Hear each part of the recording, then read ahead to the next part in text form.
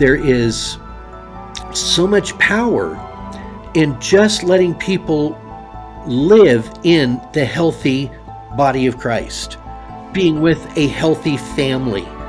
And so all kinds of people who had rough backgrounds, who were really working to overcome pain in their lives, just the fact of living with this and learning the things that you do in a healthy family were great blessings to them. There are things that God can do for us that we cannot do for ourselves, and there are things that I can do for myself that God will not do for me, which I always was torqued about back then. I wanted to blame him and, him to be responsible for the whole thing. But then the real kicker is there are things that community can do for us that I can't do for myself and that God won't do for me, and that really makes us uncomfortable in the body of Christ. We very seldom allow community to be what God actually desires them to be. We won't be vulnerable enough for them. Well, fellowship has been defined as, going out for pizza and bowling, instead of, no, we are all fellows in this same boat going through life's storms together, and we are all rowing together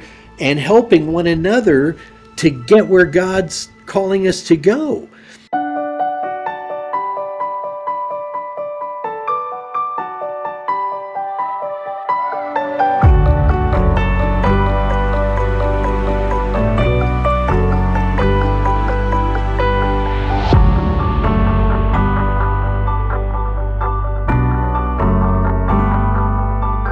So, hey, thanks so much for joining us for this episode of the Love and Truth Network podcast. We are so excited today to have a dear friend, a ministry partner, and one of our board members for Love and Truth Network, Dave Cottrell, with us today. And I'm really excited to have Dave here because he's been a long-time mentor of mine, a long-time coach. He and his wife, Kathy, have not only been a mentor and coach, but they had taken me into their home and really walked with me through such deep, painful struggles of life, and also just some of my own addictions. And they've been in my life now for well over 25 years. And I just wanted to bring Dave on to this podcast, and hoping to be an encouragement to you as a listener, to you as those watching us by way of video.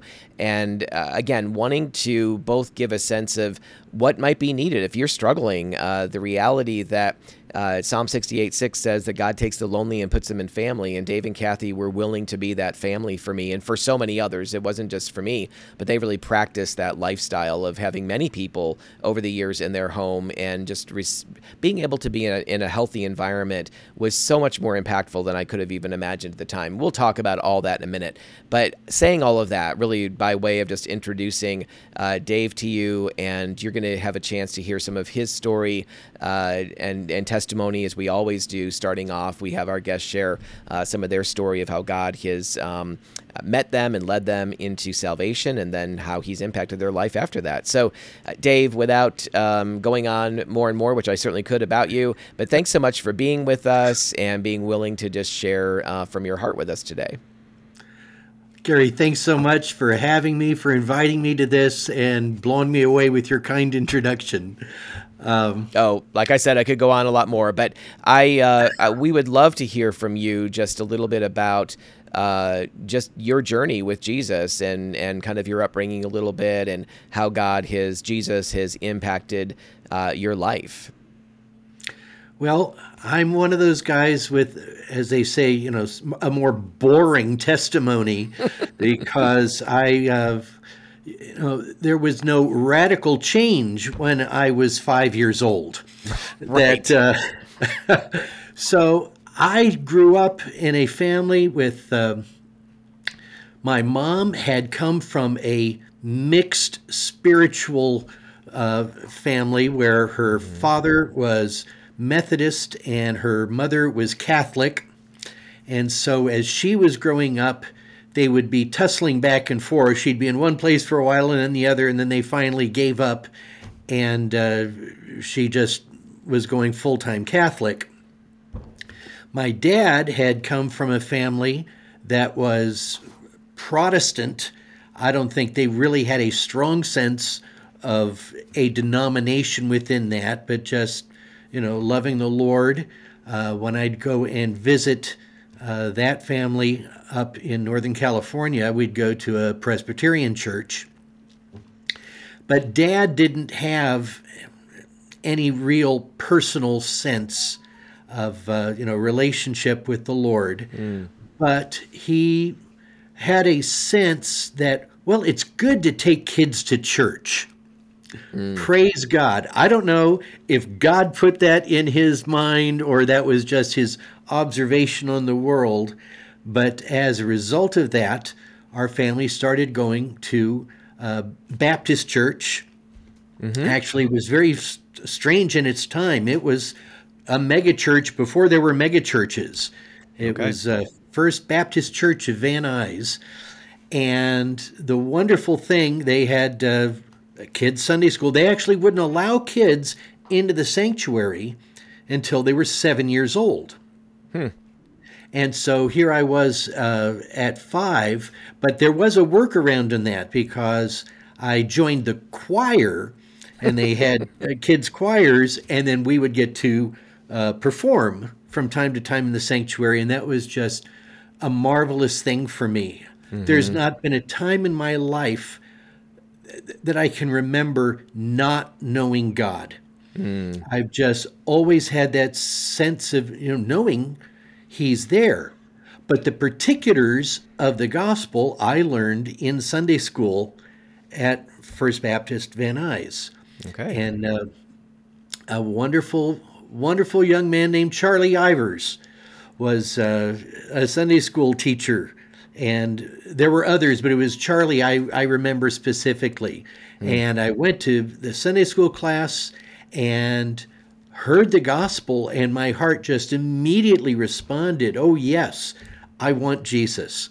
So there wasn't any major repentance at that time. Right. It just continued in growing, and I longed to be in the sanctuary. Every week, it was just, again, going to choir. Every time there was an opportunity, I wanted to be at church.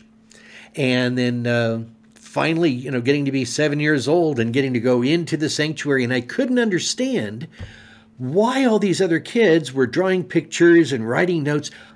They were preaching the word of God. This is amazing. This is what this is so great. And so I was just a sponge. I just soaked it all up. And through my life, we moved different places, went to different churches, but I always wanted to be there to be able to hear the message and to grow in my knowledge of the word and in relationship with the Lord. We moved when I was going into 5th grade to a place where I was picked on. I was bullied severely. I was sort of selected as a scapegoat on day one of that school, and we lived in that place for 6 years, and I didn't have really a friend for 5.5. It was a miserable time of life. And at the same time, this is when Dad's alcoholism was getting more and more difficult.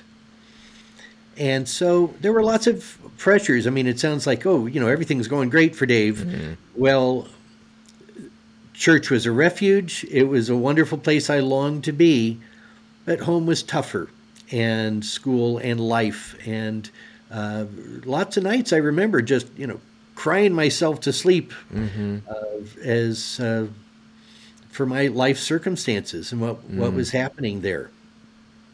Yeah. But I just always knew the Lord was loving me, and it was His grace. It was sustaining me in those times when I was just feeling very, very sad and lonely.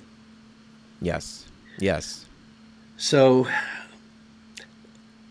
there was no great, again, conversion story at the beginning, but what God did for me later on through those years would just keep on giving me opportunities in leadership, in ministry. I learned how to play guitar when I was 11, and became a worship leader. And so I've been doing that all these years and writing music and really enjoying getting to, lead worship with God's people. But I've also had lots of problems over the years in church. That even within churches, it's not always rosy, Right. And there's been lots of persecution I've encountered. So and I'd be wondering, well, why is this happening here? This is this isn't the way it's supposed to be. But also I would sort of cause some of my own troubles because I would go to the pastor with the Bible and I'd say, hey, the Bible says we're supposed to be doing this. Why don't we do this? That wasn't received real well. But that's been sort of a marker of my life. And, that'll get you in trouble. But Yep. God's just done wonderful things. I've needed healing in my life from a lot of those rough years and difficult things with Dad, and your ministry through Living Waters was just a major help for me, going through and praying and the Lord just revealing some of the things and showing a lot of the scars that I had from earlier, and yet the Lord being able to be there and to provide healing. Yes. So I've had a life full of seeing God at work in literal, miraculous ways, in lots of just general, everyday, encouraging ways. Yes. I've seen so many lives transformed. I met my wife, Kathy, in college at a Campus Crusade for Christ meeting, and God did some wonderful things to be able to put us together. And we enjoyed, as you mentioned, having a ministry of hospitality. We, for the first 4.5 years of our marriage, we were in a tiny little apartment. We didn't have a lot of room and resources, and we had our 2 wonderful boys, Jonathan and David, in the house, but we would still have people live with us, even in the apartment. Yep. And then God gave us this amazing starter house with 4 bedrooms, and it was blowing me away. But he said, no, you've been faithful with that little. I'm giving you this much because I know this is going to be my house. Yes. And right after, we got that, we started having people living with us, missionaries, college students, so many people along the way. And we had seen, as you mentioned before, there is so much power in just letting people live in the healthy body of Christ. Yes. Being with a healthy family. And so all kinds of people who had rough backgrounds, who were really working to overcome pain in their lives, just the fact of living with us and learning the things that you do in a healthy family were great blessings to them. And so it's, it's sacrificial, but it wasn't, carrying around this huge burden all the time. Right. We just got to have people live with us and be loved by us. And God did wonderful work through all of that. So that's something I feel like anybody can do. Right. And it doesn't have to have the big house. We were doing that even when we had the little apartment and just the 1 bedroom. So I know that's been a testimony in your life and lots of others. So that could hopefully be an encouragement for others. Absolutely. And I also think, thanks for sharing all that, Dave. I also think that what strikes me is that, I got to experience that with you, a couple of other people, but I think it was most impactful with you and Kathy because of your high level of intentionality about the environment that you guys foster for your kids, the environment that you foster, the genuine environment, not like something put on, but the genuine environment that you foster for others coming into your home, whether that's for a Friday night college age group or young adults, or which you've been doing Friday night gatherings for 30 years or something or longer, I'm not sure, but whether you're doing that or you're having people in for a meal, the idea of really your desire to be that people are sensing, even if they don't know what to name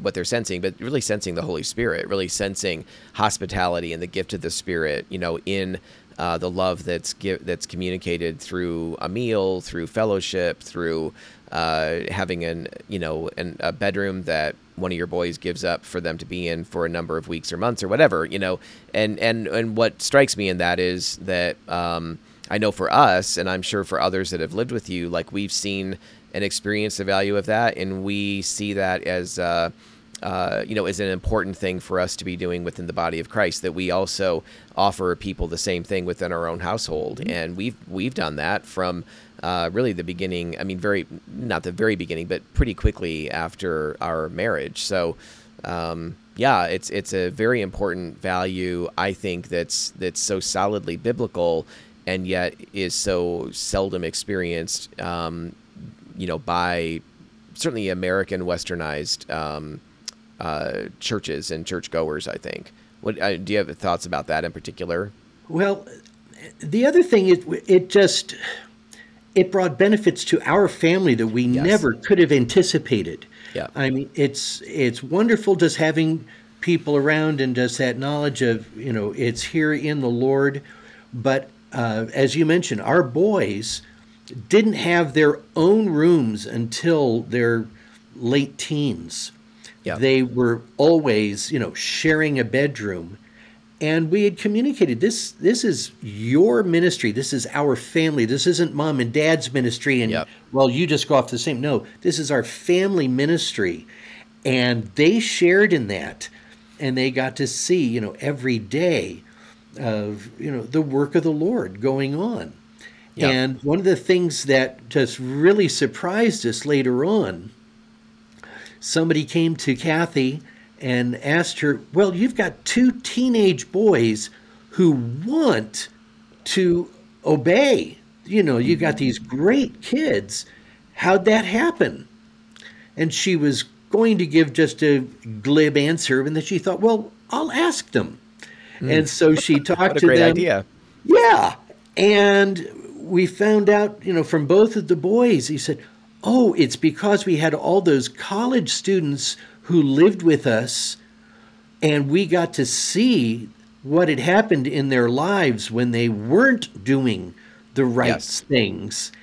And we got to see what happened when people were making those other right choices. So they got to live, see what kind of things people were experiencing and the heartaches that they were having because of bad decisions. And they decided, hey, we're going to do these other things that mom and dad are encouraging them to do, that were producing good things in their lives. So it's saved our family from who knows how much heartache. Absolutely. But well, and they're seeing in real time the principles that you're teaching and the scriptures are teaching. I think one of the reasons that that young people are wrestling so incredibly today. I mean, there's a lot of reasons. I think a primary reason is the issue of fatherlessness. Obviously, that's not true in every Christian home, but it certainly is true of many. And in a divorce culture, divorce often happening, within Christian homes as well.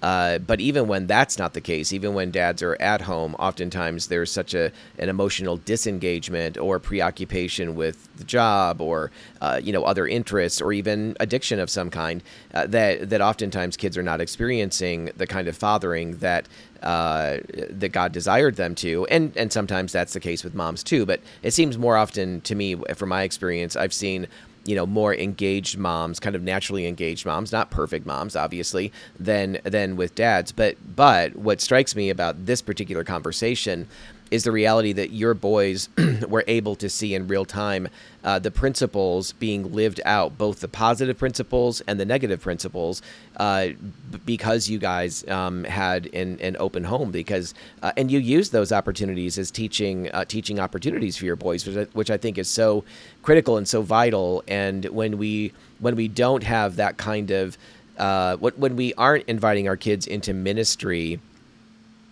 with us at age appropriate levels, and that it's what you did with your boys in terms of, hey, we're in this together, and part of the sacrifice you're making and giving up a bedroom is a huge way in which God is enabling all of us as a family to do ministry and offer that. And yet here's the benefit coming back, again, being able to see in real time, not just the theory of following after God, but actual practice of what it looks like in the positive and the negative.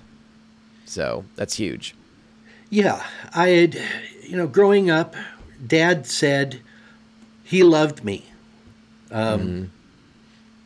But what that meant to him was, I will take care of you, I will feed you and clothe you, but he did not desire to have a relationship with me. Yeah. And he was a workaholic, alcoholic, and when the weekends would come, he'd take off with his buddies doing motorcycle stuff that I wasn't invited to be part of.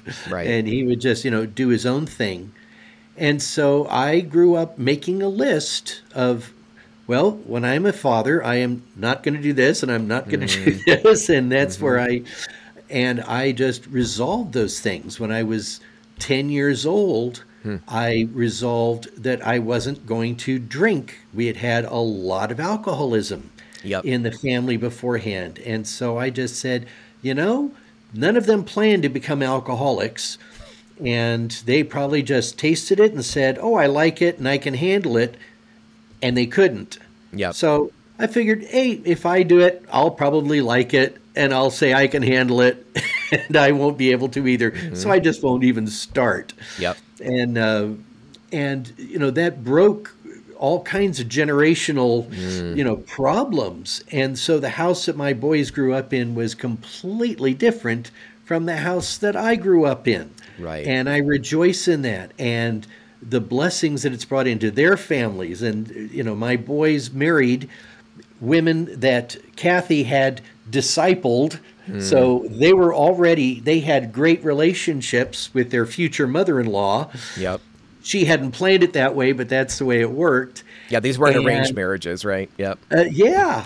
And we've got these 6 wonderful grandchildren who are all walking in the Lord, and it's just a joy being a family together. But so much of that got birthed out of doing this ministry as a family together, and for them getting to participate. Our faith lived out was not go to church on Sunday. I mean, we did go to church on Sunday, but it was every day, and seeing the Lord in what we were doing. And as I had my own computer business, there were plenty of times we need some new clients, we need some new work to do, and we'd come at the dinner table and I'd share, this is what's going on and let's pray. And then the next day or a couple days later, I'd get to come back and say, the Lord's answered our prayers and here's what's going on. And they just got to see that faith component day by day. They saw the reality of God working in our lives and our dependence on Him. And they are men of faith, and they share that in their families. And it's just the greatest joy for us to see them all doing well. So, well, and that brings up another point. Again, so much of what we'll wind up talking about and where I go with people that I'm chatting with, sometimes we have talking points. In this case, you and I don't even have talking points because we've known each other for so long. And you're on the ministry board, our ministry board, and we'll talk about that in a minute too. But one of the things that brings up, again, that I think is so critical is I often am talking with parents who say about maybe their adult child or their older child that he's living this way or that way. Oftentimes it's connected to sexual sin of some kind or identity confusion or whatever. The frequent thing I hear is he wasn't raised that way, or she wasn't raised that way, or we didn't raise them that way. Now, the truth is, and I want to be very clear about this, parents can, no parent is perfect, first of all, but parents can do a phenomenal job with their children. They can really raise them in the nurture and the admonition of the Lord, and yet their kids can go off into all kinds of crazy places and all kinds of weeds. And it's not because the parents didn't love them, didn't try really hard, and in addition to that, do some really great stuff. But what I find oftentimes, and I've heard this theme over and over again. What I find oftentimes when I do a little bit more exploring and digging is that when they say that they weren't raised this way, it's that they had a knowledge of what the Bible talks about. And the reason I'm bringing that up here is because it connects directly with what you're talking about. They had a lot of knowledge that was poured into them, but very little or almost no practical life-on-life experience of what it means to walk with Jesus. And they weren't really seeing it modeled all that well or clearly in their home either. And so kids that grow up that way develop, and that was true for me in many ways, develop a lot of knowledge about the scriptures, but with very little relational connection or we oftentimes, at least in the past, I think sometimes still now, we are not really answering the why for kids. We're not answering the how for them. Instead, we're just answering the what. And when you leave those other parts out and we have all that relational disconnection, it's no wonder that kids are leaving the church in droves when they go off to college or hit adulthood. What do you, thoughts about that? Yeah, the Bible knowledge is detached from their personal experience. Yeah. And so they get a religion box and all the stuff that's, put in there, but then it's sort of like, I don't know this myself. I don't know anybody like this. And the more that we get to connect the reality of the scriptures and the stories, wonderful stories of people who were in real trials. We talk about the heroes of our faith, and I hear people talking about, oh boy, I'd love to be able to have a story like they do. And I say, oh really? In order to be a great hero, in order to show great courage, you have got to be facing something really scary. You got to get thrown in the lion's den or whatever. Yeah.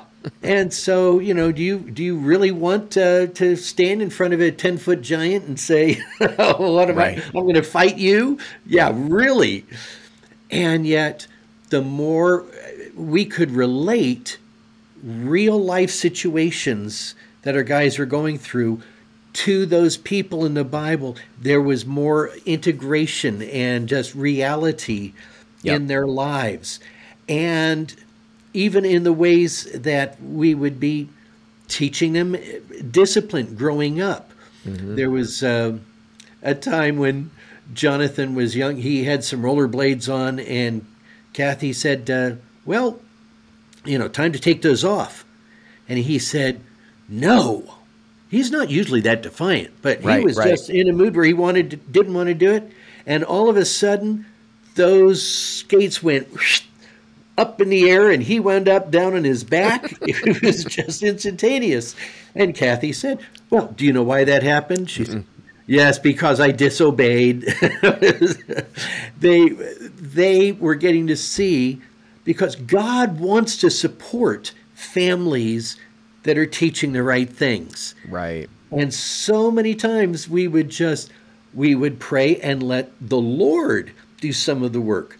When Jonathan had just turned 16, my mother, his grandmother, had given him a car, really wonderful gift. And so he was just all set. It was about 3 weeks after he turned 16, and he came out and he announced to us that he was going to be going to Disneyland that day. Oh, okay. He didn't ask. He just told us what he was going to do. And we simply asked, well, have you prayed about it? Oh, well, no, I haven't prayed. Well, why don't you? Oh, there's no need to do. Why don't you just go and pray about it? So he goes back to his room. And he comes out 10 minutes later and he said, God said no. Yeah. We had just developed over the years that knowledge that God speaks and Yes. that we would be asking, and God gives that wisdom, and they learned how to practice coming to God and expecting to hear his voice. And God totally supported us in our parenting. Yeah. And that makes it a whole lot easier when you got God on your side doing those things. Yeah, absolutely, absolutely. And I think that that's so connected. God working on behalf of our kids and on behalf of parents, and being kind of a wind behind the sail in a very complimentary kind of way.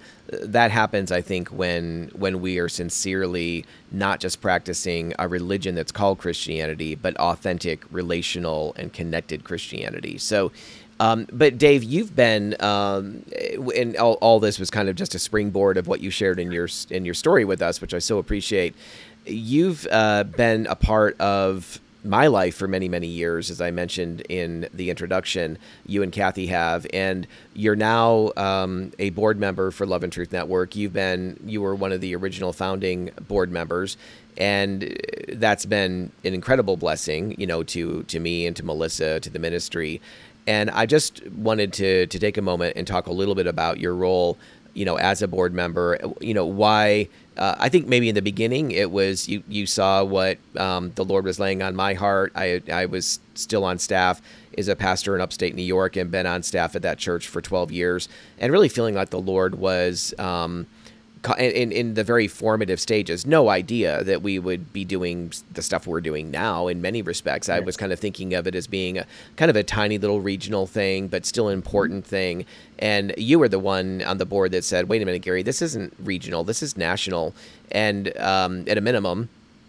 And so in the beginning, I think you may have gotten involved mostly because of our connection and relationship, which, I think that's oftentimes where a lot of things begin. But again, you've been on the board all this time.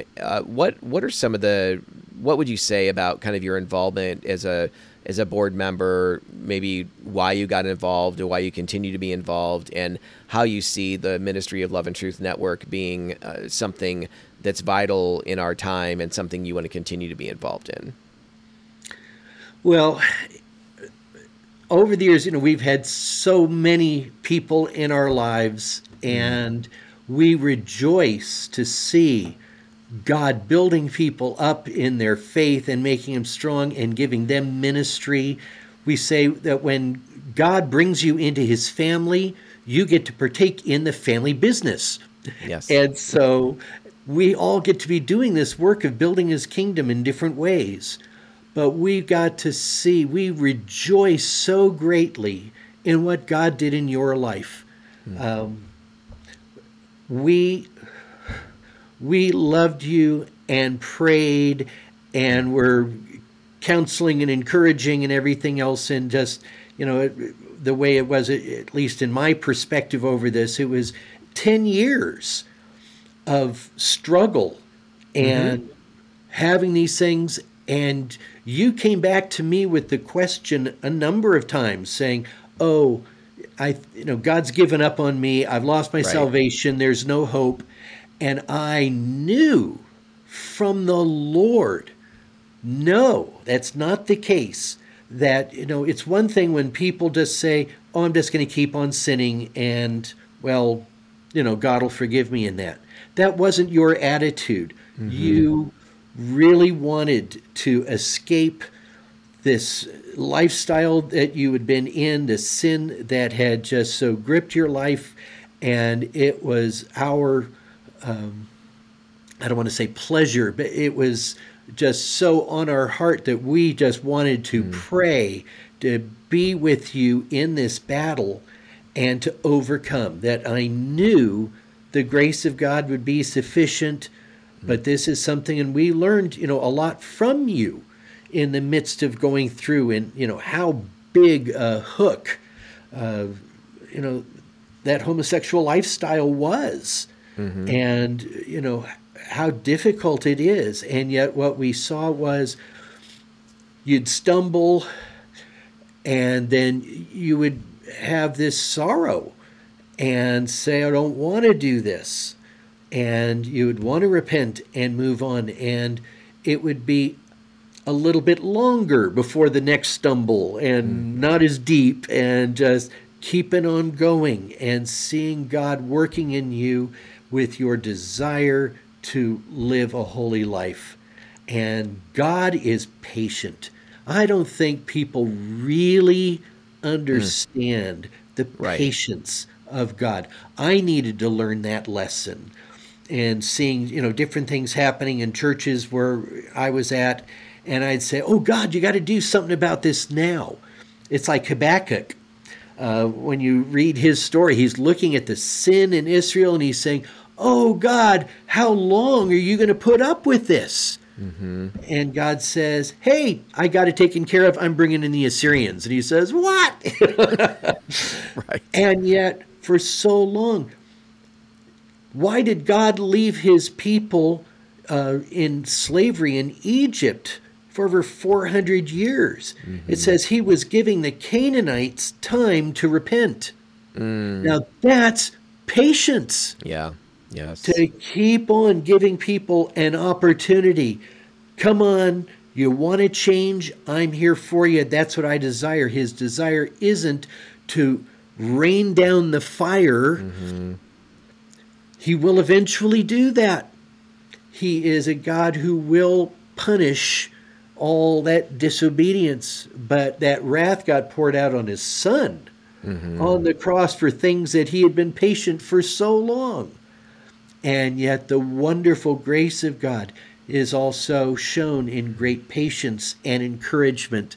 And so we just really felt a holy unction in supporting you and praying for you and being there and encouraging, and the living, and back and forth at times as you go to different places, and sometimes come back and just say, we are for you, God is for you, and to see his mighty triumph in your life. What a cause for celebration in heaven as well as on earth.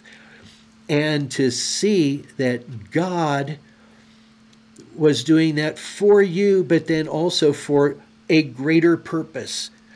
That just as Paul talked about, well, if he would save me, if I'm the chief of sinners who persecuted the church, right, that's for the sake of all of you to know that his forgiveness is abounding for all, that whoever wants to be forgiven, who wants to have repentance and come and be in right relationship with God, it's available to everyone.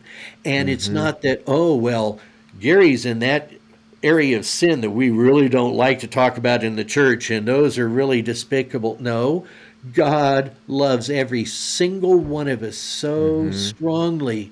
And so he had done this powerful work in your life. And then as you were then ministering to those others, and out of a place of total vulnerability, you never sought to hide your previous sin or to try and build up who you were. You just laid it all out. Here's who I am, here's what I've done, and here's the grace of God that's come in my life. And I knew from early on in that this was something God had done, a mighty work that was supposed to be a benefit to many, not just a few in little New York or even in the Northeast region. And God had just given me that vision that I prodded you in those early days to say, no, this is supposed to be national. Of course, you've made it international, going to other countries with that. Mostly national, but mostly national. Yeah. And for God to be glorified in what you have done in giving your life to him, and the impact that has in so many people's lives. We are at a time in our country now. I mean, it's no coincidence, and all this work and God raising you up and having this ministry and strong voice at a time when our country is being so swayed and moved by a militant sexual agenda that is contrary to what God says. Yes. And yes. And a sexual agenda, by the way, that isn't just about LGBTQ. It didn't even begin there. It began with really heterosexual sexual license and basically just wanting total autonomy and the idea, God's dead, right? And so he doesn't exist, or if he did, he's not really paying attention to what's going on here. I'm my own God. I'm the one in control of my own life, and therefore I'm going to do whatever I feel like doing with whoever I feel like doing it with. And that's, and even using abortion as birth control.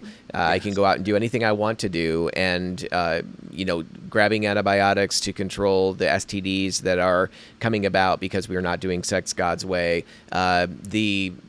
Going and seeing a therapist because we don't know how to deal with the fact that we're emotionally bonding with every man and every woman we're sexually involved with. The way God designed a husband and wife to bond more deeply together through sexual intercourse and through relationship, obviously, but through orgasm, how that produces these chemicals that really in the brain that are meant to be further develop us emotionally and bond us to the other person. That was intended to be for the beauty and the glory and the goodness of covenant committed marriage relationship. And when we treat it recreationally, we're damaging our bodies through a variety of ways, not the least of which would be STDs. We're damaging our soul in the way that we are bonding and forming connections and attachments that are unhealthy for us. And so now, we're going out and popping medication to deal with anxiety and depression and paying a ton for counseling. And of course, I believe in counseling. I believe that there's a time for medication. Yes. But there's a lot of things we're bringing on ourselves through our refusal to follow after God with our whole hearts. And that, of course, includes what we're doing sexually. That we're bringing on all kinds of pain and suffering that's needless, and yet most people are not connecting the dots. They're drilling down, and this was true for me too. Drilling down more deeply, and I need the next relationship. I need the next man. I need the next woman. I need the next person who's going to make me feel better, and just trying harder to disconnect from God and to kind of cut him out of our lives and to be the God of our own existence. So instead of, one of the ways I've heard it referred to and often refer to it is, rather than finding ourselves as humans made in God's image, we are basically turning around and trying to make God into our image. And I think we're seeing a lot of that fallout. Thank you for joining us for this week's podcast. Please join us next week for part 2 of this interview.